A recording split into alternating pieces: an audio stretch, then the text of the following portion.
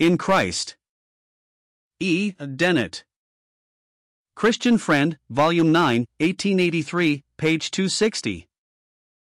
As there seems to be some confusion abroad in regard to the standing of the believer, we purpose briefly to examine it, in the hope of establishing some of our readers in the truth. 1. We ask then, in the first place, is the believer's standing found in Romans 5 verse 2? That he is there justified through faith, has peace with God through our Lord Jesus Christ, is brought through Christ into the present enjoyment of God's favor, and rejoices in the hope of His glory, is plainly stated, but does all this immense as are the blessings indicated set forth the believer's standing? If so, for so far the believer has not died with Christ, we mean, thus far in the teaching of the epistle, he might still be in the flesh, for as yet it is only the question of sins, of guilt, that has been dealt with. Abraham was equally justified with ourselves, and, though not brought into the same blessings, his standing would then be similar in that he was also in the flesh. The difference, we apprehend, would lie rather in the character of his blessings.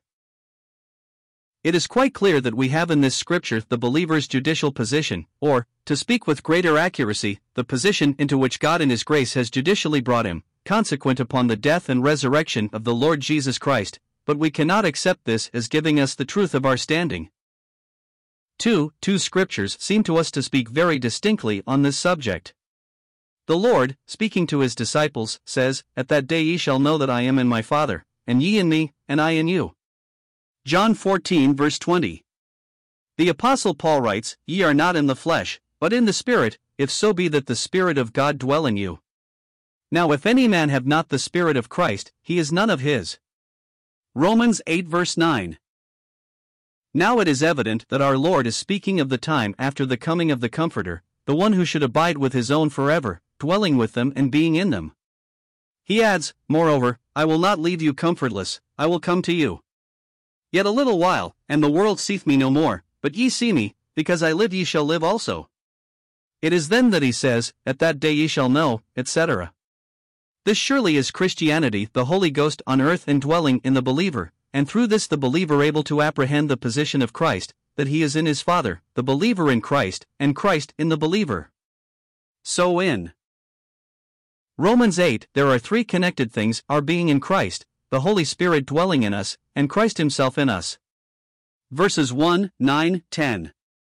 And in the 9th verse the Apostle expressly contrasts the being in the flesh with being in the Spirit, the latter conditioned by the Spirit of God dwelling in us. If therefore it is true that every believer who has peace with God has the indwelling Spirit, and that every one such is in Christ, we are forced to the conclusion that our standing is represented only by these words. According to the contrast drawn by the Apostle, every unbeliever is in the flesh, and every believer is in the Spirit, also in Christ, according to the first verse. We do not here enter into an examination of the precise force of the expressions. In Christ, then, we understand to set forth the standing of every believer who has been sealed of God by the Holy Ghost. That there needs an experience and practical condition for the entering into an enjoyment of this blessed truth, that God now sees us, not in Adam, in the flesh, but in Christ, is seen from the position of Romans 7 in relation to Rom 6 and Rom 8, but that is altogether another question. 3. Another thing should be observed. The term in Christ is not necessarily of the same force in Romans as in 2 Corinthians 5 and Ephesians, but it has to be expounded in each place in accordance with the distinctive teaching of the epistle. For example, in Christ, in Ephesians 2 verse 6, undoubtedly implies union with Christ, but this could hardly be said of Romans 8 verse 1, nor, indeed, of John 14 verse 20. As another has said, speaking of this last passage, we quote from memory, but, we think, correctly, it is not union, but nature and life, and our place in that nature and life. In the same way God's righteousness has a different force in Rom 3 from what it has in 2 Corinthians 5 verse 21. In Romans it is, upon all them that believe, and this too in the place where those that believe are, but in 2 Cor 5 we are made God's righteousness in Christ in the place where He is. For, again, if the standing of the believer is found in Romans 5 verse 2, the relative significance of the place Christ occupies at the right hand of God is missed. With all reverence be it said that a man, Christ Jesus, though the eternal Son, is in the glory of God. And just because He is there as man, it is also our place, in the wonderful grace of God, according to His eternal counsels. It is not too much to say that Christianity cannot be understood apart from the recognition of the truth that Christ is glorified as man. This decides at once the question of the believer's standing. It cannot, on this very account, be lower than in Christ in the place where Christ is. That is the believer's standing now. By and by he will be conformed to that standing, for God has predestinated us to be conformed to the image of His Son, that He might be the firstborn among many brethren. 5. Having then seen that our standing as believers can only be expressed by the term in Christ, we freely admit, nay, insist upon, the fact that the believer's standing is ever the measure of his responsibility. But a right condition of soul is never begotten by contending for responsibility. It is grace that restores and establishes, and the more fully grace is understood and enjoyed, the more perfectly will the walk of the believer correspond with his standing. To know his standing is a condition for a right walk, but, even if the standing is known, the state will never be right as long as the eyes of the believer are upon himself.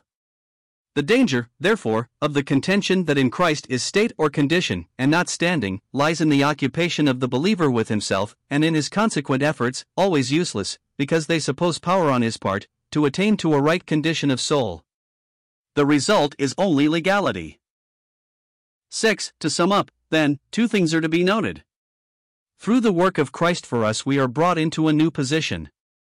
We were under condemnation, but in virtue of His atoning sacrifice we now stand in the abiding favor of God. God who, in all that He is, was against us on account of our sins, is now for us on account of the efficacy of the precious blood. But this is not all. On the cross God dealt also with what we were, as well as with what we had done. We have been crucified with Christ, and thereby sin has been condemned in the flesh. Gal 2, Rom 8. But if the cross closes up the history of the first man in responsibility, Christ in resurrection has taken the place of the second man, and, consequently, every believer is brought, through the death and resurrection of Christ, into a new place before God. Now it is this new place, viz., in Christ, not now in Adam, that represents our standing.